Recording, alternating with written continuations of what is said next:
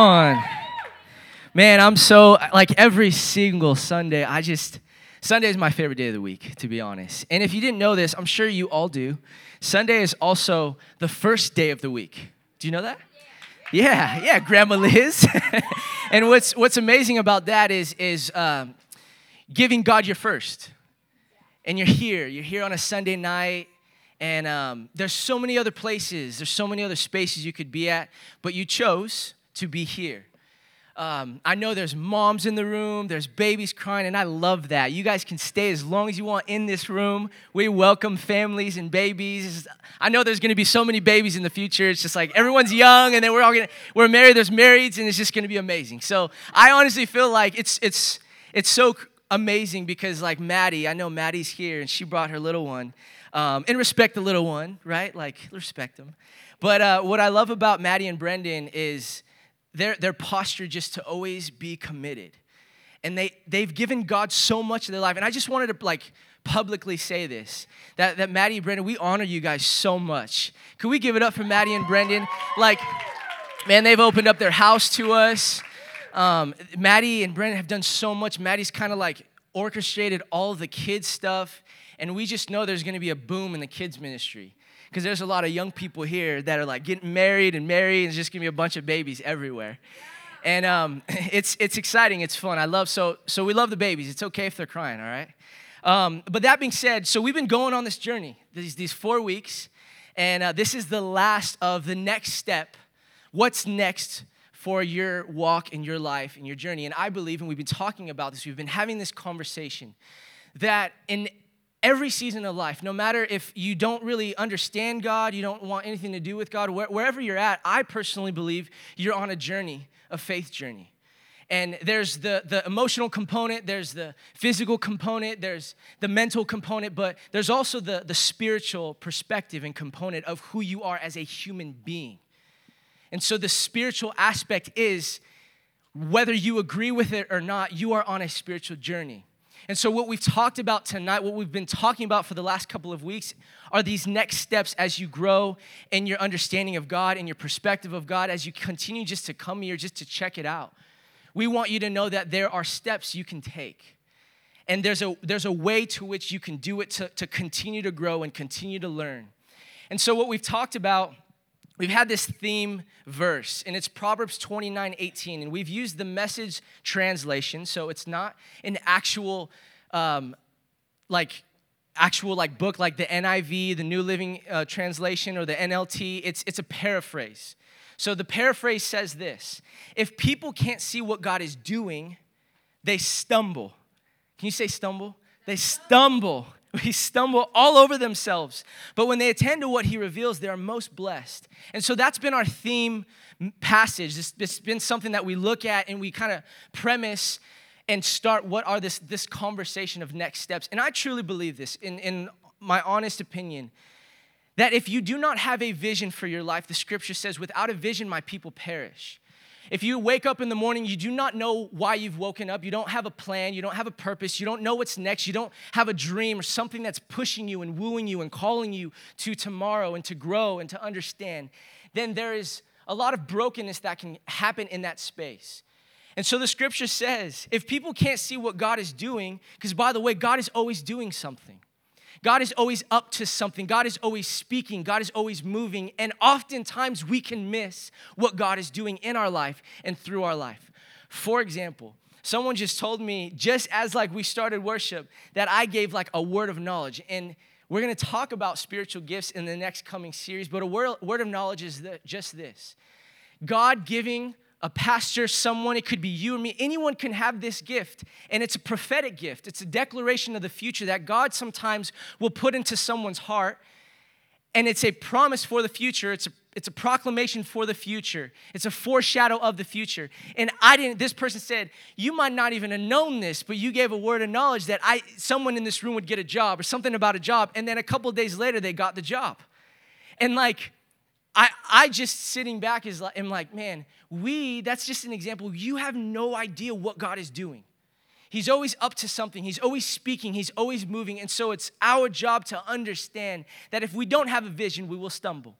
If we don't have something that we're striving towards, that we're growing in, we will stumble. Living a life that was not intended for you. So we've gone on this journey of what's next. And we've started from the end to the beginning. And this is honestly, arguably, my favorite message to give.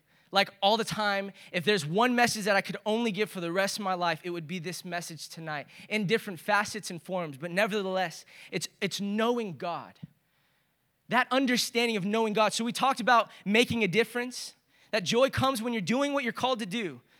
I'm doing something with my life that makes a difference. And then there's an understanding of discovering your purpose, and we talked about that. Finding freedom, which was last week, and understanding and realizing. And if you haven't heard that message from last week, I would really encourage you to go listen to it because we talked about the crucifixion. We talked about the power that God has already given you. It is already in you to move, to speak, to grow. There is power because of what Jesus has already done on the cross. And that's finding freedom. If there's one thing in your life, you're just to be honest. There's one thing in your life that just, if that one thing wasn't there, man, I'd be stepping into my purpose. I'd be growing. I'd be flourishing. But it's that one thing. It might be an addiction or a habit or something that's pulling you down. It's breaking you down. And if it's that one thing that I could just get over, then I could step into this next journey. And that is finding freedom. And I believe every person in this room has a next step of finding freedom in something. And then tonight, we get to talk about knowing God, understanding God. What does it mean to know God? What does it mean to understand God? And so we're going to get started. You guys ready? All right.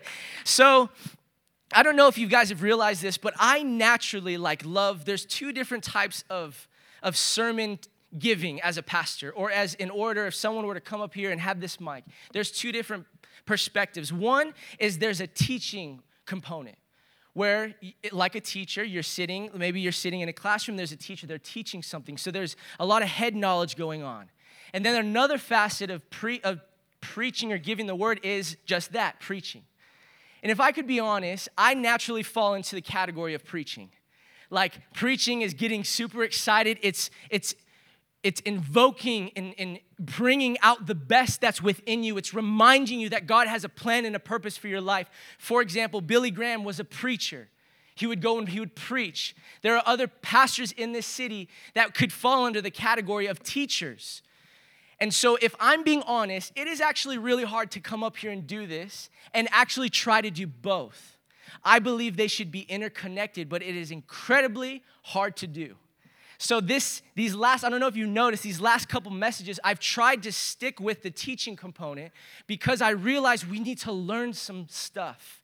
It's imperative, it's important, it's crucial that we understand the essence of who God is. Because if it's just knowing or being really excited and you're like, man, I'm so passionate about Jesus, I can't wait to go to Coin Church, and then the week happens and you have no theological understanding of how to go through something and know that God is still for you. There has to be an understanding of the blood that he shed that gives you power. There's a realization and understanding that the Holy Spirit, for those that proclaim Jesus, is within you.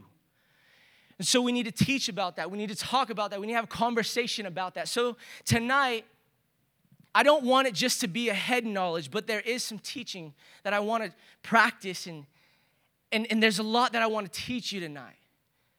So we're going to start here with the Greek.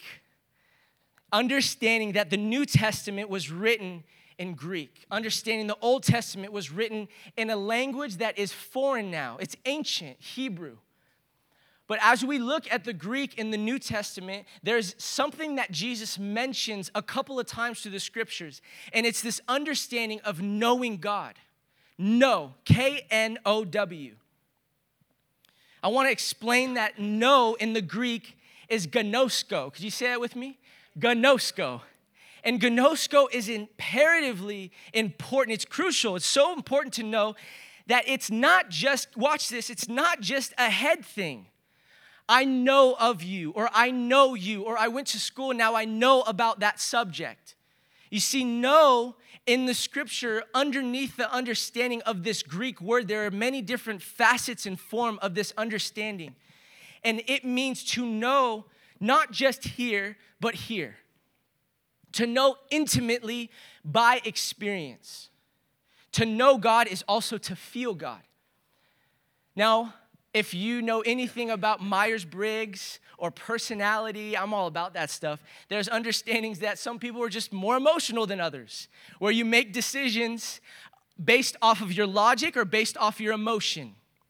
But here's the thing. I believe if you look at anthropology, I believe if you look at sociology, if you look at the human identity, who we are as a person, as a people, that deep within us is not just someone to know or think things, but it's someone to really feel who we are, to understand where we're going.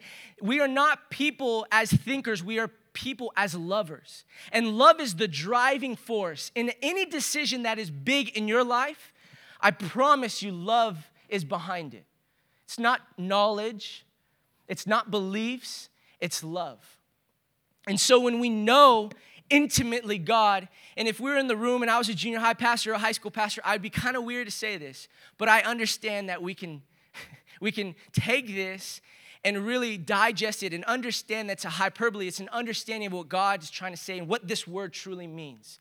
This word also means a very intimate act. The scripture says that Adam and Eve knew each other and then they had Cain and Abel.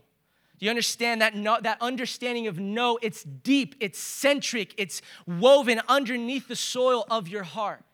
And I'm not saying it's a sexual act. That's beyond the point. I'm saying it is that big of a deal to know God. Not just knowing God on the surface, not just knowing God here, but knowing God here. To experience Him, to step toward Him, to seek after Him. There is a space, there is a next step, there is a level to know God in such a way where you feel as though He's right next to you. And here's the thing, there's been moments of my life where I could almost feel God right next to me. But then the question is, well, where is God when I'm in the valley and I can't feel Him? That's why we got to be really careful and understand the scriptures. It's not about emotions. But this particular passage of scripture, understanding, knowing God, I want to take us through that journey. Not just know Him in the mind, but know Him in the heart. Matthew 7, I'll prove it to you, says this. Now, when I was in Bible school, this passage scared me so much. I was terrified. You might be in this room like terrified by this passage. You don't even want to read it. It says this. This is Jesus speaking. He says, not everyone who says to me, Lord, Lord, will enter the kingdom of heaven, but only the one who does the will of my Father who is in heaven. Many, it doesn't say some, it doesn't say a few, it says many will say to me on that day, the day of judgment, the end day, the day that everyone will have to have an account to stand before God. I don't know if you knew that, but every person will, and I don't know how it's going to go. I just know what the scripture says. Who knows what it's going to look like, if there's going to be a huge audience of millions of people, but nevertheless, God is going to stand before us and we will have to make an account of all the things that we've done in our life. It says, many will say to me on that day, Lord, Lord, did we not prophesy in your name? Did we not drive out demons and in your name perform many miracles? Then I will tell them plainly, I never knew you. I never gnoskoed you. Away from me, you evildoers. Interesting, right? So there's that word, I never knew you. No. You thought it was all about here. You thought it was all about the theology. It was all about the teaching. Though that's important, don't mishear me. Please don't quote me and say, Sammy doesn't believe the scripture is that important. We just need to know God in our heart. That's not the case. But I'm telling you, for those that do stand on just the teaching and the understanding, you will be sadly discouraged to know when you look at the scriptures, the Pharisees fell under that category. Do you know that there are literally theologians that write commentaries and digest the scriptures and they don't believe that Jesus is Lord, yet they understand the knowledge of who He is and what He did in the scriptures and in history? Did you know that the demons believe in Jesus? Demons who are real, and they freak me out. But at the end of the day, we're stronger because the Bible says greater is He that is in me than he that is in the world. So we have power and dominion over such things. Why? Because we have the ultimate victor, Jesus. But nevertheless, demons know about Jesus, but they're not saved. So it's incredibly important to realize it's not just here. We can miss the mark when we think, oh, I just need to know about God and I just need to know the scriptures. But if it's not here, we're missing it. God isn't looking, get this, God isn't looking for religion. He's looking for relationship. And I know we've heard that, but friend, I hope that doesn't just go over your head. God, the creator of the universe, the reason why the Pharisees couldn't fathom and understand what was happening is in the Old Testament, God seems so far away. To us as humans, we believe that God is so far away that there's no way he could be close to us. In fact, it is the complete opposite. God is near to our hearts. We just aren't near to him. And so God wants us to be reminded that he did not come for religion. Religion, watch this. Religion is just saying, hey, I went to church, so now I get to go to heaven. Hey, church is like the end-all, be-all. I was a part of Coin, and I did my thing, or I walked that old lady across the street, or I gave to the needy, I gave of my money. That's religion, because religion says, what do I have to do to earn God's approval and God's love? And the Pharisees, over and over and over, they missed the mark. Matthew 15 says this. Then some Pharisees and teachers of the law came to Jesus from Jerusalem and asked, why do your disciples break the tradition of the elders? They don't wash their hands before they eat. I love this because I'm not that big of a fan of traditions. I believe they're important. Kelly and I have conversations about it all the time. Traditions are important. They're great. But if we miss the mark in the tradition, then why are we doing it? And so the scripture says, why do your disciples break the tradition of the elders? They don't wash their hands before they eat. And why do you break the command of God for the sake of your tradition?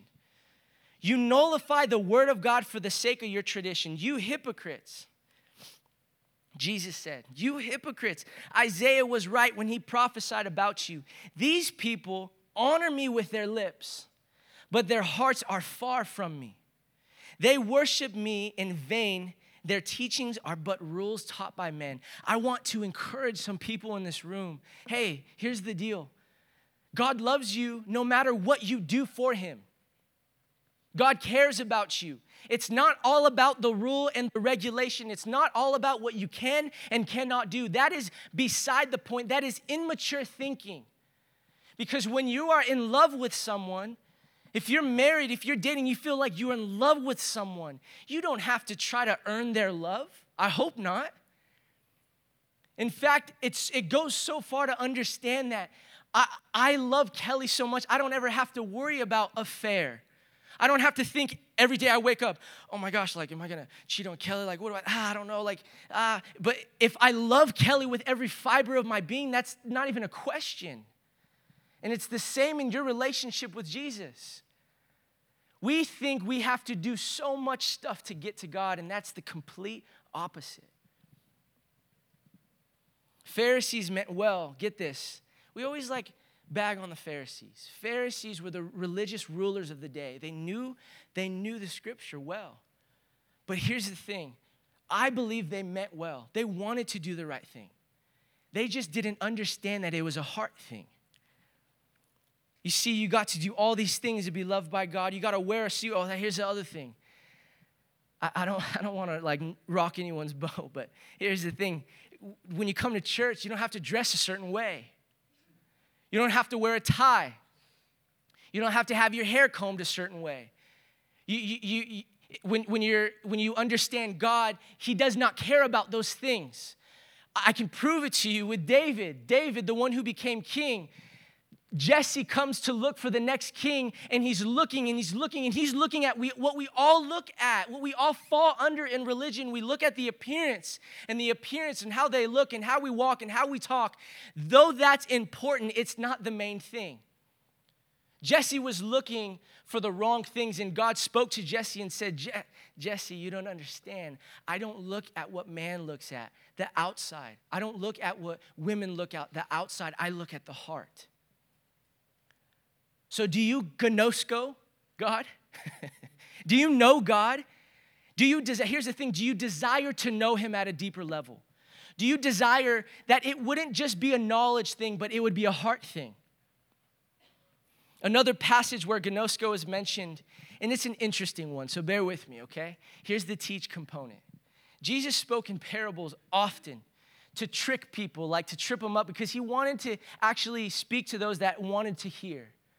So oftentimes he would speak in parables and hyperboles, metaphors and similes, because he didn't want to just say it plain out and simple. He wanted people to really think about what he said. And he says this. In Matthew 25, at that time, this is about the end times, by the way, so this is a very interesting passage. That when Jesus comes back, when God comes back, because I don't know if you know this, but he is. Jesus is coming back for his church, for his bride, for us. For those that might not know him, for those that might not know him right now, he still loves them. But in all actuality, he's coming back for the bride of Christ. The bride of Christ is understood to be the church.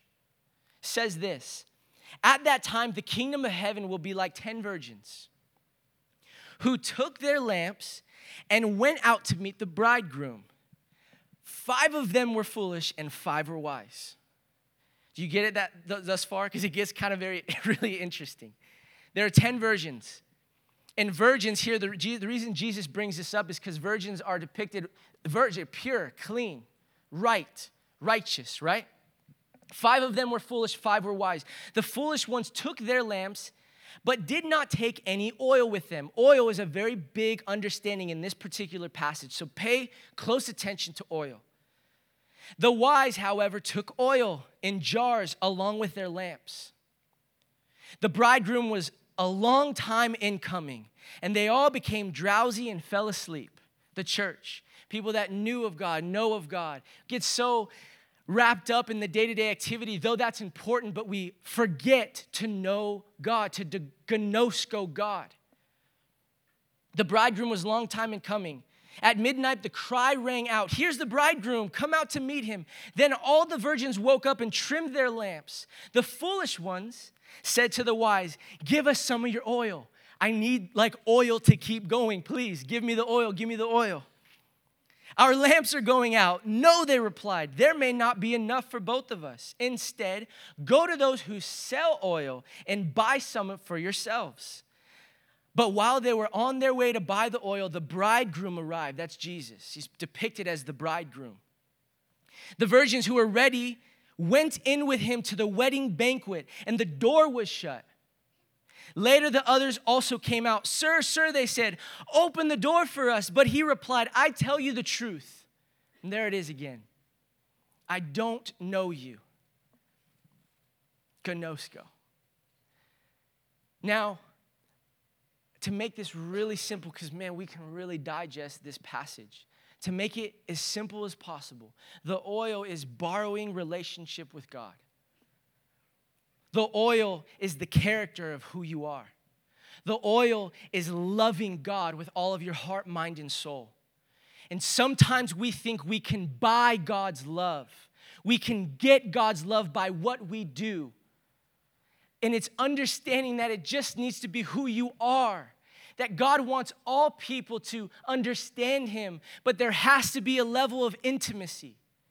Intimacy is imperative in understanding, knowing God, that he loves you, he has a plan for you. He wants you to find freedom. He wants you to discover your purpose. He wants you to make a difference. But all of that is incredibly hard to do if we do not know God, not just here, but here. So, how do I know if I don't know God? Isn't that a question we might ask? And there's 3 points I put: a sense of powerlessness.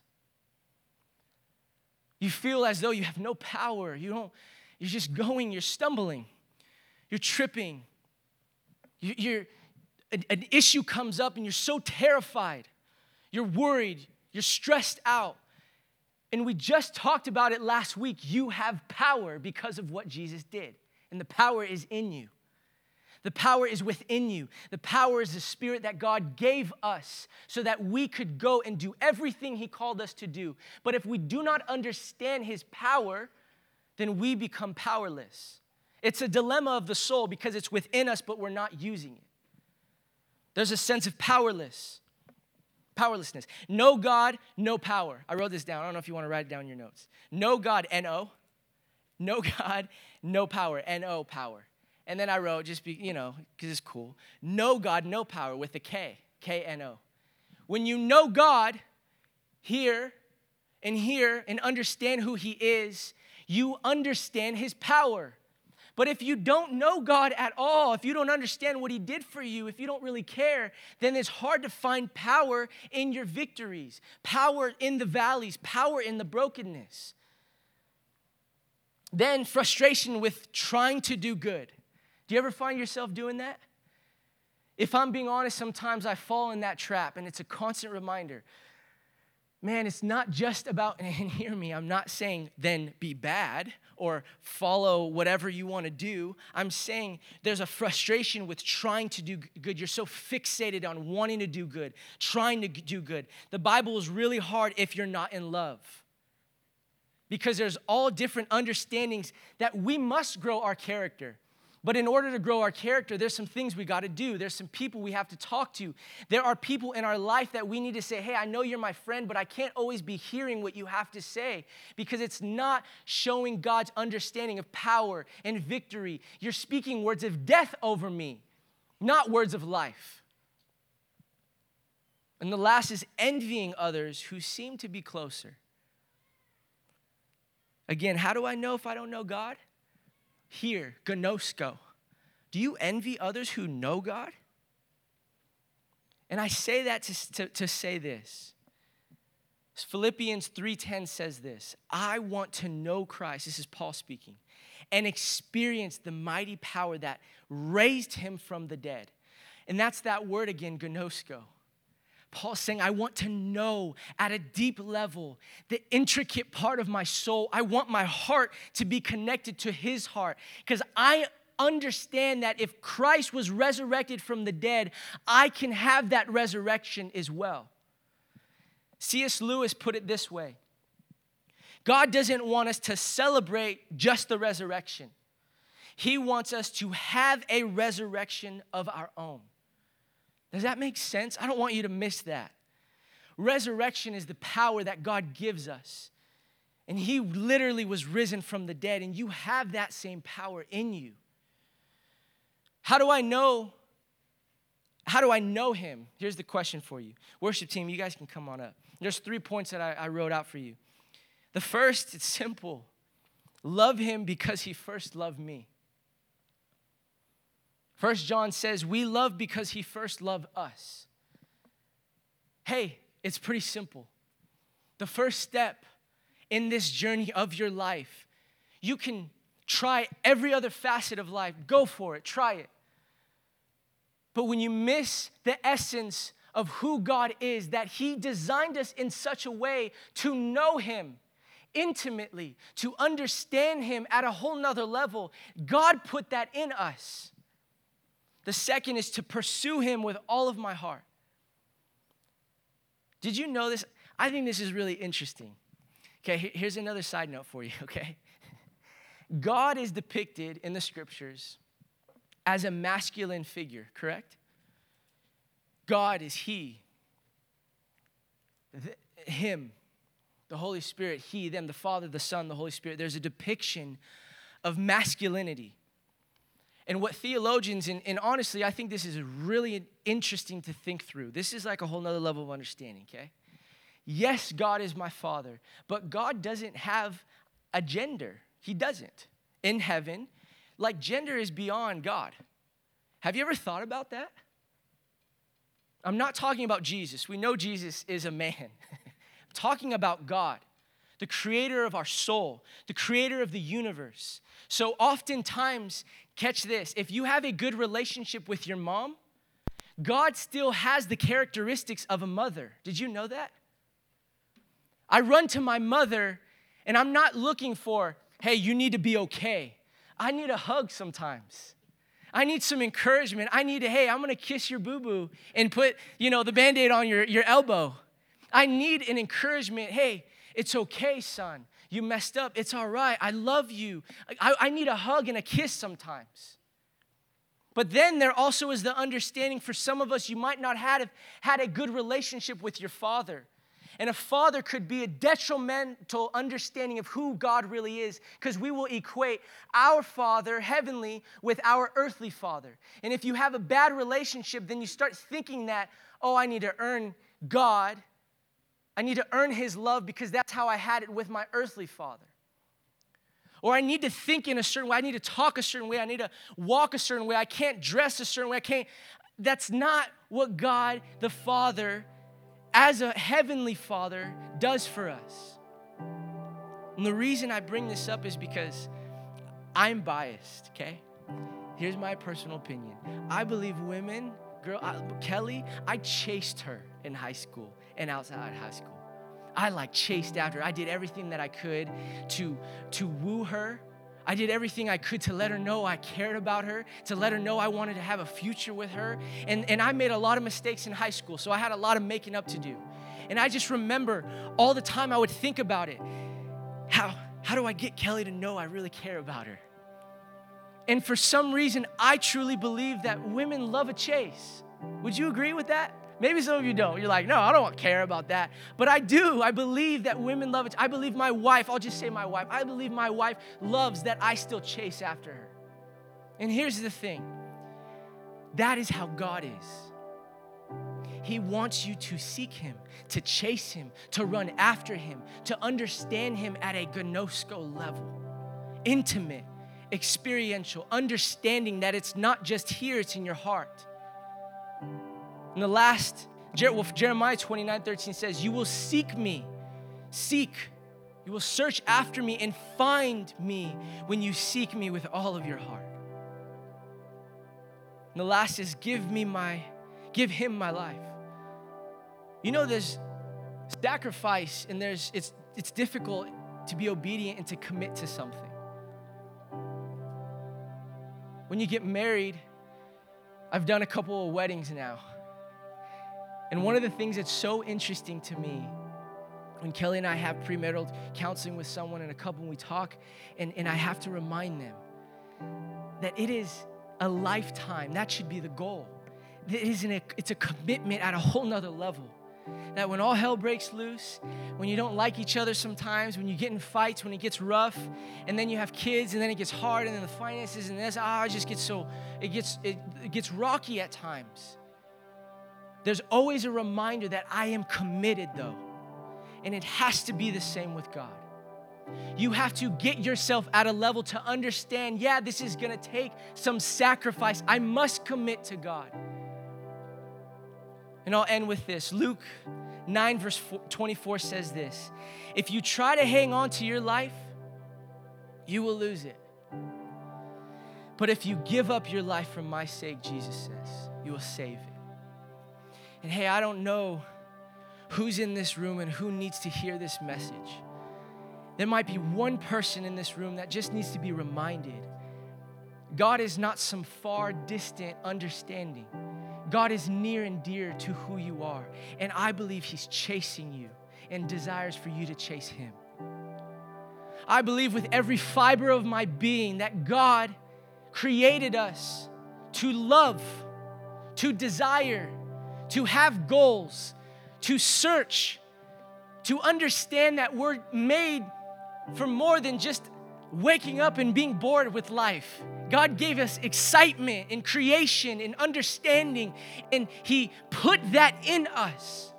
And there's also an understanding that he put something in us that cannot be filled. It's a void within our soul. It's a heart within our soul. And we have to understand that the only one that can fill that void is God. Not at a head level, at a heart level. So for whoever's in this room, and you just need to be reminded of that, it's not religion. We won't do religion here at this church. We do relationship with God. That's why we do Coin Cruise. That's why we want to meet and have conversation. That's why we want to encourage one another. That's why we want to call another to more, because we believe that the intricate part of who we are relational beings. But at the end of the day, you have to in my prayer, you have to at least have the thought, I want to know God, or I'm curious about God. I want to seek God. And he says, if you seek me with all of your heart, you will find him. So let's pray. Jesus, we love you so much, God. And I just pray for every person in this room that might not have an understanding of who you are. God, there might be people in this room right now, and their life was built on an ideology of tradition. An ideology of understanding that it's just a set of rules of do's and don'ts. But God, I pray that tonight you would remind people that it's about relationship, not religion, that you desire them, you desire to know them, you desire to hear their heart, to hear their dreams, to hear their cries. You know every fiber of their being. Your scripture says you know every hair that is on their head, God. May you remind us that it's not just about knowing you at a theological level or a logical level, but it's about understanding a revelation that can only come from you, Jesus. So God, do what you must in our hearts. Speak to us, Jesus. Call us to more. And may we seek you with all of our heart. We love you so much, Jesus. In your name we pray. Amen. Amen. Let's sing this together.